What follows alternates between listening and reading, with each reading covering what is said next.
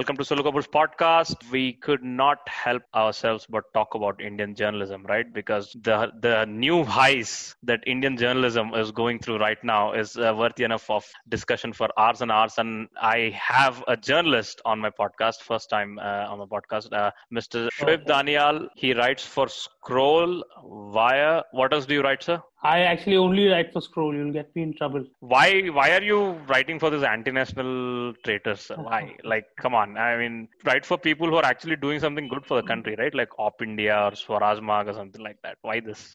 I think I am a true nationalist.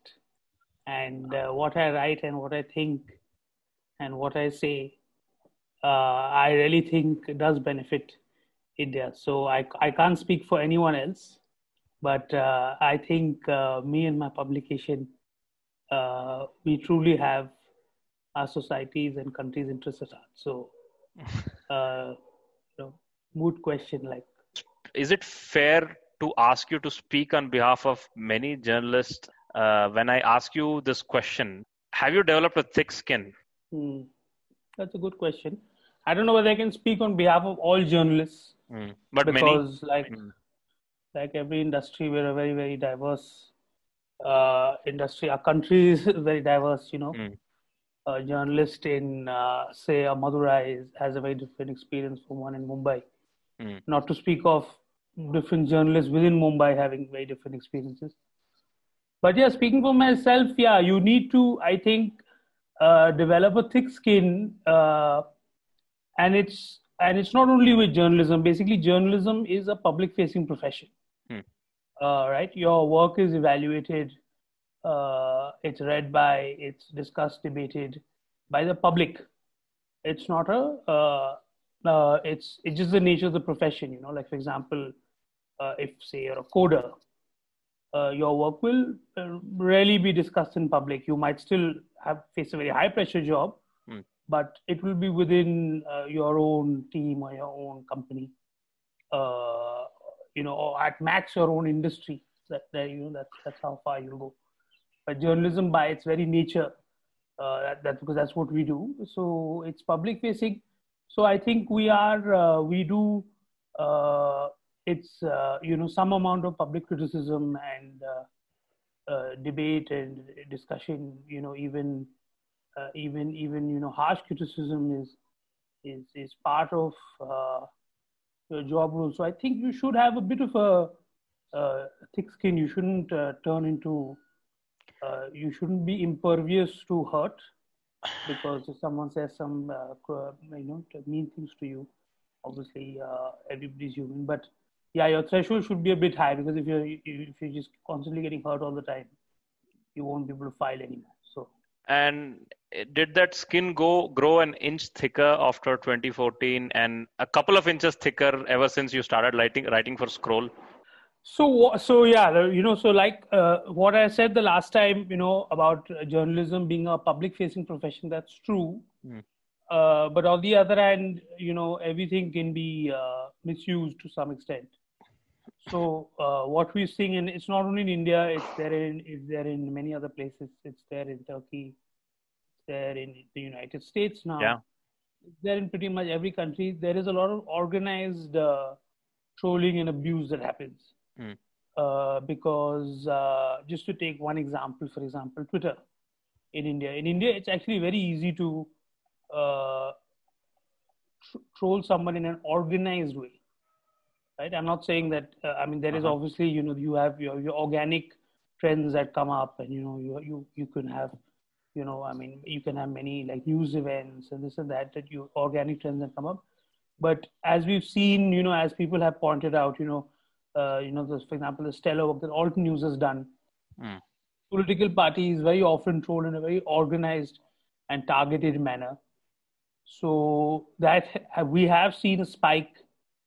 Since that, I would say for the past 5 or 6 years, and this is I would say it's a slightly unfortunate trend, because it really it hits at the freedom of the press, because this is the trolling that we are getting here, because a reader is well within his or her right to criticize a journalist's work It's what keeps us on our toes. Because this is something that every time I'm filing, and maybe every time anybody is filing, because it's a public-facing profession, we have that check. So we're not supposed to go wrong, and if we go wrong, we're supposed to have a public mea culpa. We're supposed to sort of own up in public. But this, if it's weaponized and is used in an organized way by organized interest groups whose interests are not to basically fact check you so much as to hobble you and stymie your journalism, that is where it gets difficult. And we've seen this, again, it's part of India, and we should talk about India, but it's also all throughout the world where there's a lot of targeted, trolling. The problem with the word trolling is, trolling is, it has such a vast, the word has such a vast repertoire, because some trolling that could be just harmless trolling, right? Like, right. I could get trolled for, I don't know, liking jalebi or something, it could be something, it could be a joke. But on the other hand, say if you're getting trolled very viciously on something, on your gender, on racial characteristics, on your ideology, on your opinions, that's dangerous, So I would almost call that harassment rather than trolling. Is that why politicians run behind media houses like never before to get a hold of them? Is it worth all the effort that politicians put to control the media? Is it worth it? Well, let me answer this the other way. That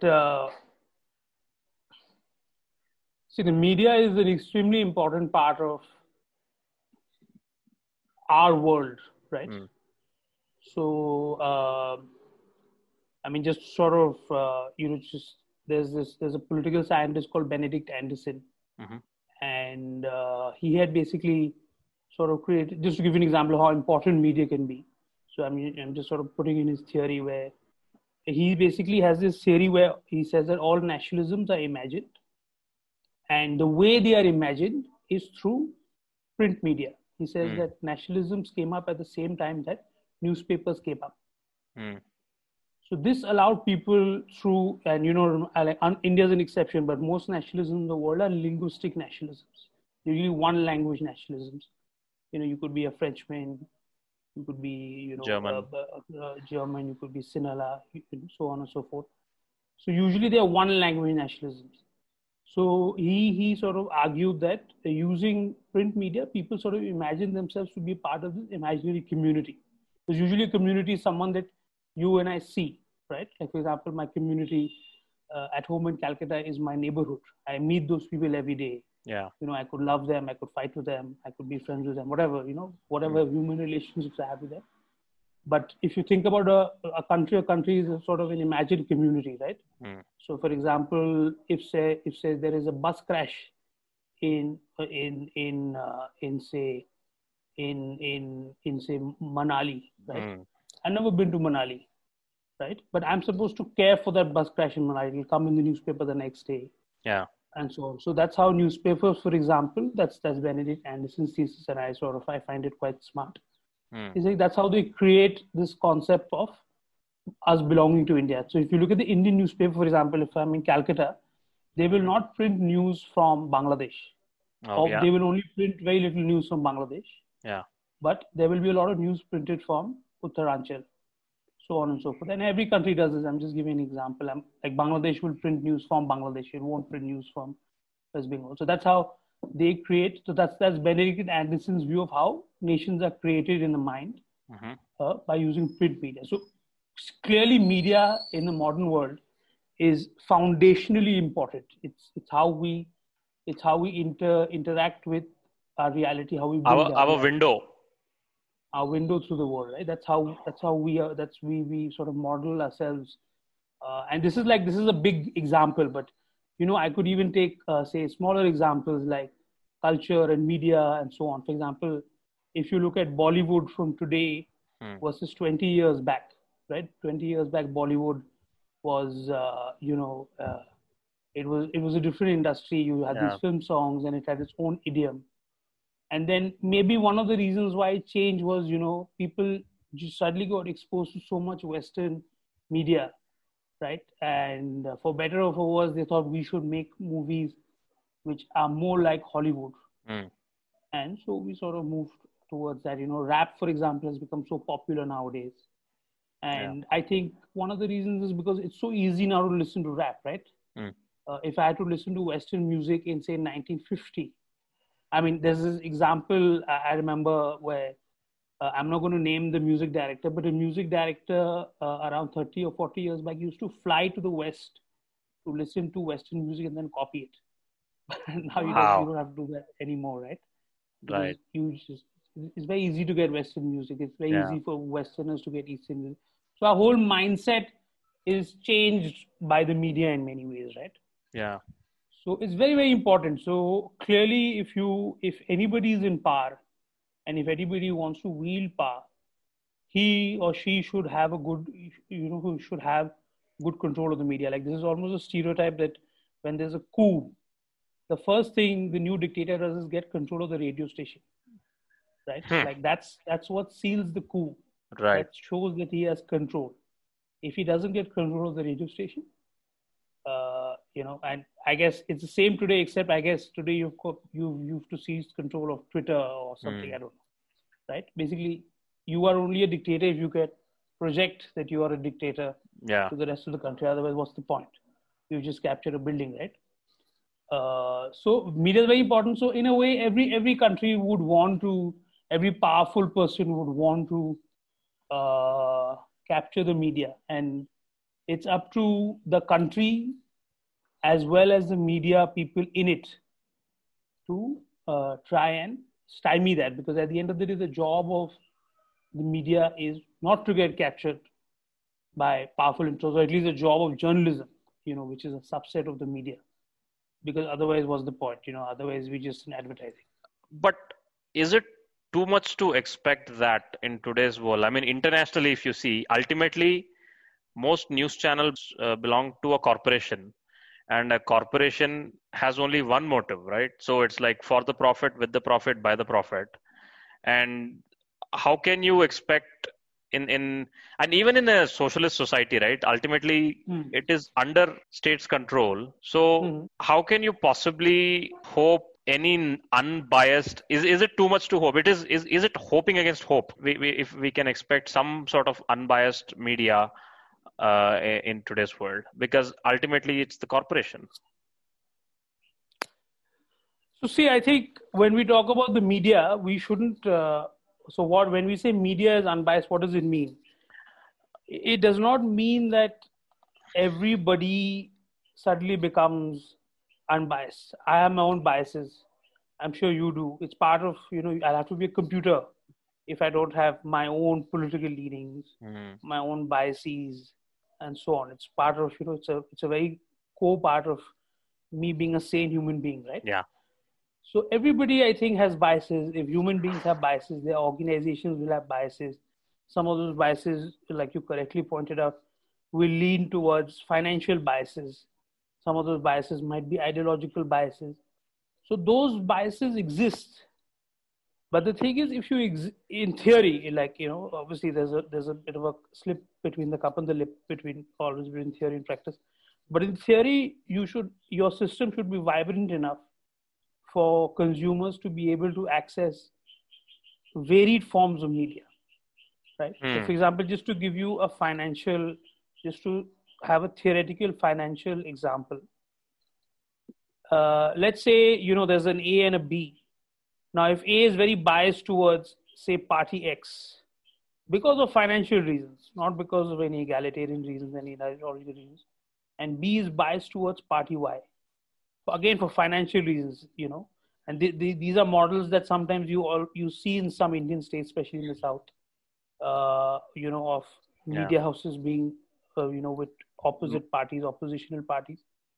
If in theory, they both have approximately equal amounts of power, I would call that a free media market, because it gives the consumer a choice to get news from whichever source he wants. Hopefully A will take out dirt for Y, and B will take out dirt for X, right? And that should work.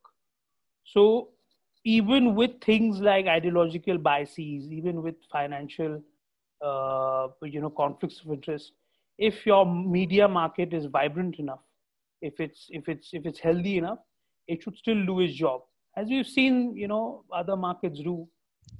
The issue is sometimes, say, if one side becomes extremely powerful, right, and it drowns out the other side, that's when you have a real problem on your hands. And that's not easy to self-correct, because there are there's in a free market, the one thing the regulator is usually the man in charge, which is the man in power. And if he himself does not want things to be fair, so then you're stuck in a loop, right? Nobody's going to break you out of that loop. So that is a problem in many places throughout. It's all through. Like, to some extent, India is seeing that problem, where there is a lopsided power arrangement right now at the center. So that is one issue, and it's a common issue. For example, if you look at, say, what's an example? If you look at, say Bangladesh. Now, Bangladesh is not a Chinese-style one-party state in theory, but it is practically in practice, right?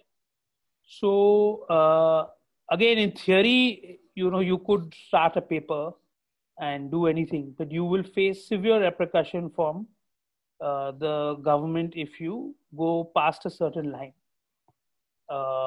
And while I would say things are still not as bad as they are in Bangladesh right now, in India, there is somewhat of that model developing, where in theory you could open, you could do many things. But in India, and these are all structures that sort of in a way predate the current administration, but the government has so much control over so many aspects of industry, including media, that there are many ways in which indirect ways of control could be put in. That's a problem that we need to fix. So yeah, I wouldn't say that if you have a corporation, if you have corporate vested interest, I mean, you don't have to be a saint to be a journalist, right? Journalists could be terrible people, and media owners could be bad people. That's everybody like everyone else, So it's not that journalists are just incredible people and they're doing incredible work, but hopefully we should be in an environment where if, say, I'm leaning towards A, there should be other people who lean towards B, and so we exist in a sort of equilibrium. And it's when that equilibrium gets broken, that's when we should be worried. I mean, in an example, there should be a place for Scroll and there should be a place for Samna too. If Samna is in power, it should not eliminate Scroll. If Scroll is in power, it should not eliminate Samna, no matter how ideologically opposite you are, in theory. Exactly. Yeah, I think that should be the model that should be followed, and we should sort of aim for that, sort of dynamic equilibrium of a sort of moving past equilibrium. I think that's what we should try for. But unfortunately, that's a very theoretical thing, and very often governments move in to try and sort of bend things their way. Are we beyond the point of no return in hoping that we will have Doordarshan like news days? I mean, is that a fair thing to say? I mean, the days were when news was just read; it was not fed, right? Are we at the point of no return? So, I mean, why do we think Doordarshan was great? Because people were well spoken.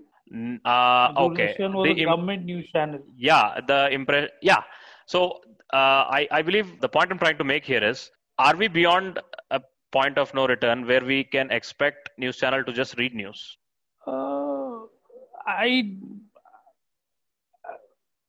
I wouldn't use the phrase point of no return, because that seems like we've fallen into a lava pit. But I think we're never going to go back to Doordarshan. Now, whether you think that's good or bad, that's up to you, because Doordarshan was a different time. It was a central government run organization. Remember, for example, you could not run private news if you wanted. So Doordarshan, I mean, Yeah, I get your point. It has been used yeah, by various it's administrations. been used I by get various it. administrations, right? I was more pointing towards the simpler times, in a So the sense. thing is, like our whole news, model has moved Mm. where since, like, just to give you an example, right? Say 30 years back, the news consumer, the average sort of English educated, which means quite elite in India, English educated news consumer in India would maybe consume, say, half an hour or an hour of news every day, right? That model has changed now. Now you're surrounded, man. Just to give you my personal example, I think it captures a mood. I was in college. I went to engineering college from 2004 to 2008. Right. This was at a time when there was Orkut. There was no Facebook. Right. There was no Twitter, of course. Yep. So with my friends, I rarely spoke politics because there was no politics to speak. Right. I didn't know what the political opinion of my friends was. Right. I mean, one way or the other. Right. Yeah. So, but now I think that's impossible. So because the whole world has changed so much that I know what all of my friends think about, the current union government, positive or negative. If I'm living in Calcutta, what they think about the state government, so on and so forth. So it's an intensely frenetic sort of news environment. So in a way, if you're a news organization and say you start reading DD style news, people won't watch you, right? So they'll be like, this is not what I want something which is more suited to how I'm living the rest of my life. That look at my Facebook feed, look at my Twitter feed, look at my WhatsApp, So because of this saturation of media that has happened, which is largely social media driven, our whole media environment has changed. You must remember, for example, when a TV channel now, they have to compete with Twitter in some ways, right? So, for example, if I very often need to quickly catch up with the news, I head to Twitter. Which is not something I would have done maybe 5 years back. Right. Maybe 5 years back, I would have switched on the TV. Right. So the whole idiom has changed, and we must look for a better world within that idiom, because I don't think we can ever have a situation where somebody just reads out 5, sort of the top news. So that won't satisfy people anymore. It's, we become such a, it's called, I don't know, Americans call it doom scrolling. We love to consume news now in a way that we did not.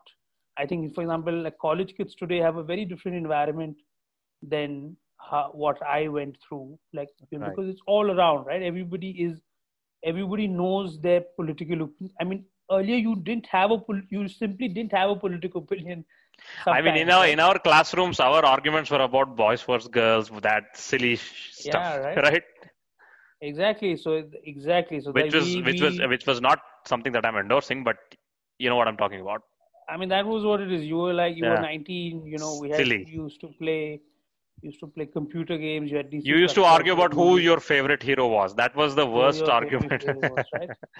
So in a way that we have changed. In a way that media environment.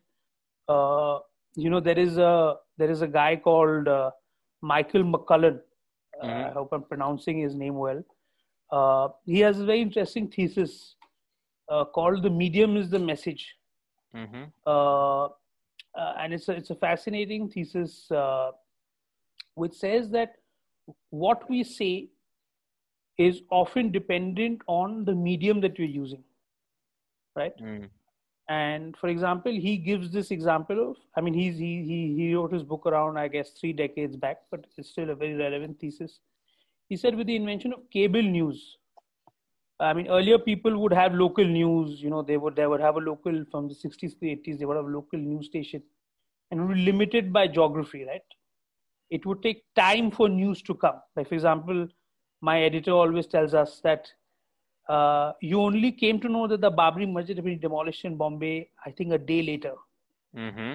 And that is unthinkable today, right? Yes. Today, for example, if an event of that magnitude had happened, you would come to know within minutes. But that time, physically, news had to travel, right? Somebody had to, run to the next saying, hey, well, something, this has happened. So so it'll go. The government could control. Anyway, so getting back to Michael McCullough, he has the thing. He said that with the invention of cable news, now you can transmit news from any place of the planet to any other place in literally the time it takes you to talk in a room. Yes. Right. So he's saying that this in itself will create news. Right, because you need to fill up now. You have that tech at your disposal. Yes. So that same guy sitting in wherever New York, earlier he would only watch news of, say, New York or the United States. But today that guy, for example, the first TV war was the Iraq war. Yes. Now, wars have happened earlier, but this time the war was beamed as part of cable TV. The 91 Iraq war, the Saddam Hussein war. So basically, because our mediums have changed, the way we talk, what we say has also changed, right? It's a medium is the message kind of thing.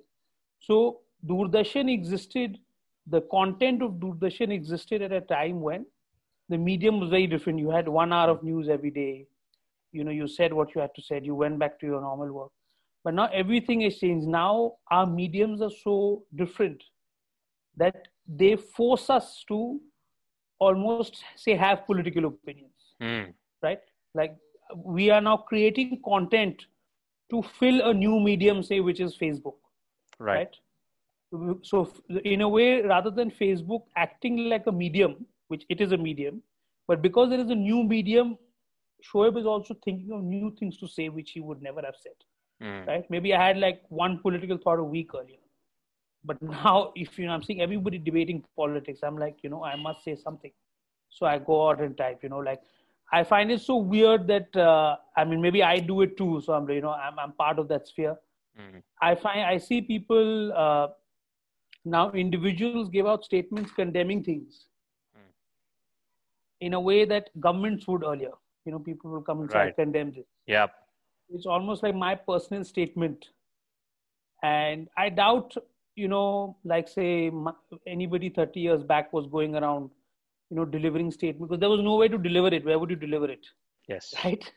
So there was only people who wrote in newspapers had a space to deliver a signed statement. Otherwise, say, you have a Mr. Kumar living in Kanpur. Where would he would put the statement on his house? Like, where would he put that statement? But today we all have ways to publish ourselves. Yes. So now there's that pressure is there that, something has happened. I condemn this gruesome incident here. I condemn that. So in a way, we will never go back to Doordarshan for good or for bad, depending on you, because our whole world has changed. Right. We will never go back to, somebody reading out the news bulletin in beautiful English or Hindi, because it's different right now. Right. Is it steering the conversation to India? Is it fair to say that we have reached a point where journalists are either scared or sold? No, I don't think there's such a stark difference. There's a stark divide. There is a pressure on journalists, but you must remember, like, journalism is a huge field. All right, it's a dynamic sort of field. So we always trying to second guess what the consumer is sort of thinking. So there is. I'm not saying there is no government pressure, and there is no trolling pressure and so on. But it's still a very dynamic field. So I really don't think there is. You don't have that sort of binary exists. in some ways, we are also uh, we look at the easy data points, which is sometimes we look at, say, a few large channels, quote unquote national channels in Hindi and English, right? But that, remember, we are a country of 1.3 billion people, large number of people. Let's assume, I don't know the numbers, but I'm just making I'm just doing hypothetical. a thought experiment. Right. Hypothetical. Let's assume 50% of them consume TV news media, right? As a hypothetical. So that's something like 650 million people. That itself is, I don't know, something like double the population in the United States. Yeah. So how I don't think a very large number of them are getting covered by these few problematic large media outlets. But I think there are many others that would not be captured by that same framework. For example, I am aware of Bengali news media. Bengali news media has its own dynamic, which is different from, I'm not saying it's like necessarily much better or much worse, but it has its own dynamic, which is, sort of specific in many ways to Calcutta and West Bengal. And you cannot really describe it with the sort of the quote unquote national media. This is a large, English and Hindi news channels, mostly out of Noida. So it's because we're so large in many ways, India's largeness, that's just in this sheer size. Yes. Sometimes is an automatic check against this sort of thing. Like, just to go back to an earlier thing, when you're talking about Bangladesh, Bangladesh is like basically a very large Indian state. Yes. Practically. So if someone wants to clamp down on the media, it's easier to do because you have to maybe clamp down on 10 newspapers, 4 channels, so on, right? But in India, it's very, very difficult. So in India, for example, very often, while there is some channels face pressure from the central government, many of the times local regional channels face pressure from the state government. Through sort of, so there are so many centers of power, and like we discussed, centers of power is a good thing. Many centers of power is a good thing because it's a natural, it could lead to a natural equilibrium. Right. It's very difficult for one person to control. So that's our advantage. So I don't think there is any incredible danger like that. In fact, there are,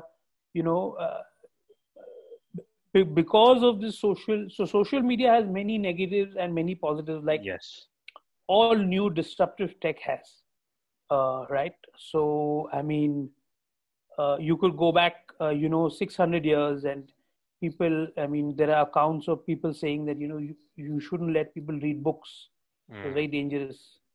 It sort of, it distracts. Yeah, it happened with telephone, radio. So the telephone generation blamed the radio people blamed the television people. Now the television boomer folks are blaming the social media people, and we are blaming the TikTok.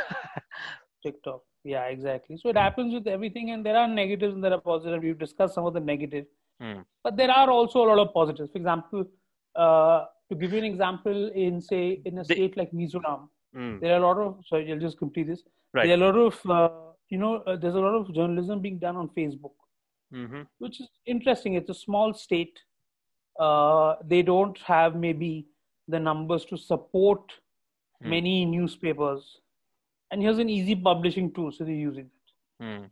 So, Arab Spring was one of the earliest social media powered movements, if we can call it that way. It's like a tool, right? Ultimately, you can't blame the tool. You have to blame the people who are using or misusing the tool. Blame the misusers, obviously. Depends. You can blame the tool sometimes. Like, for example, when the tool has its own mind, like Facebook, like Zuckerberg. Right? Yeah. So here, for example, tool. While we sort of, it's not a hammer, right? Like, for example, exactly like Zuckerberg, Facebook is its own thing. So we must sort of be smart about it. But at the end of the day, social media is never going to go away, right? So we must, we can't, as much as we would, some people would like it, it was not going to go away, So it's like, like, for example, when I was really small, we didn't have a telephone at home. But once we got that telephone, and we lived just fine with the telephone, right? We lived our lives. But I think once we got a landline telephone at home, it's impossible to think of life without a landline telephone. Same with mobile, yeah. Same with mobile, and then having mobile, now it's happening. So we get used to these things, and that's how we sort of develop. So it's never going to go back, and it might lead to some positives, some negatives. But how can we trust any platform whose only job, I'm bringing you back to the same question of for-profit driven platforms, right? Because their whole agenda is to make your eyeballs glued to their paper or their channel or their platform, right? How can we be self-aware in such environment that we mostly see today? So for me, actually, more than the danger of for-profit, for example, to give you an example. See, I'm sorry to interrupt. So, for example, if Facebook algorithm, for example, right, it will suggest you, it will not only Facebook, any platform, it suggests what you search for, right? So if there is for example, if there is a Nazi sympathizer, it is in Facebook's or any platform's best interest to throw him more Nazi sympathizing content, right? That's how it makes profit, right? So how can we come out of this cycle? What precautions we as netizens, as we call ourselves today, should really be aware of? So this is like, I don't know the answer to that. These are like very big questions. But like, for example, just to play devil's advocate, and let's say that there was an Arab Spring somewhere, and the dictator controlled the social media network. So if Facebook, if you're faulting Facebook with, say, throwing some ideology towards a guy who's already inclined towards it, what if the dictator said that, you can't say search for how to organize during a protest, right? And he sort of blanked it out. So I'm saying that any sort of control could be misused one way or the other. It depends on, because we think if into your example machine you plug in a bad example, which is Nazism, you might think that's a bad example. But say if you plug in, I don't know, feminism, that would be a good example for you. So if someone's searching for feminism and Facebook throws in more feminism, so he'll become a better person, right? So the same algorithm has, on one hand, led to what is, in my opinion, a bad result. And the other hand is led to what is, in my opinion, a good result. Right. So this is, so for me, really, for example, the danger with Facebook, it really is its monopolistic power. Yes. Facebook is, because I think everybody who starts any social media network will have these algorithms. They're not going to make a blank slate, right? Because at the end of the day, like you said, it's a for-profit organization. They're doing it for their own interest. And that is a problem. But for me, really, the bigger problem is just how much singular power Facebook has. Like, for example, Facebook now has, for example, recently we saw with Trump, right? Now, of course, we might dislike what Trump is saying in those examples, but it also sets a very interesting precedent that a media company could censor the US president. Right. What does that say about how powerful that media company is? Whether we like that precedent or not is immaterial to this example, but the fact that they thought that they can decide what is right and what is wrong on that, that's an interesting precedent, because maybe there could be a situation 10 years down the line where we might think the president is saying something right, and the media company would censor him. So it's the trick to that is that in my opinion, is that what social media unfortunately has become what people would call earlier in the internet a walled garden, where people would have different mini internets. Yeah. That has it sort Echo of chamber. goes an echo chamber, right? That in a way goes against the sort of underlying logic of the internet. Right. The underlying logic of the internet with HTTP and email and so on and so forth was that there should be cross-platform, interoperability. So we should, if I want to email you from Yahoo and you're on Hotmail, we should be able to talk. If you have a website, doesn't matter where you built it, I should be able to access it. But Facebook is trying its best to dismantle that, and that's a dangerous sort of thing because that's their world. Facebook is an internet in and of itself. It's a privately owned internet. Yes. Right. So the amount of power that they have, sort of, we've seen this in India also right now, right? Facebook, you have this great reporting by the Washington Post where there was actually credible sort of collusion. Yeah. Collusion with respect to Facebook.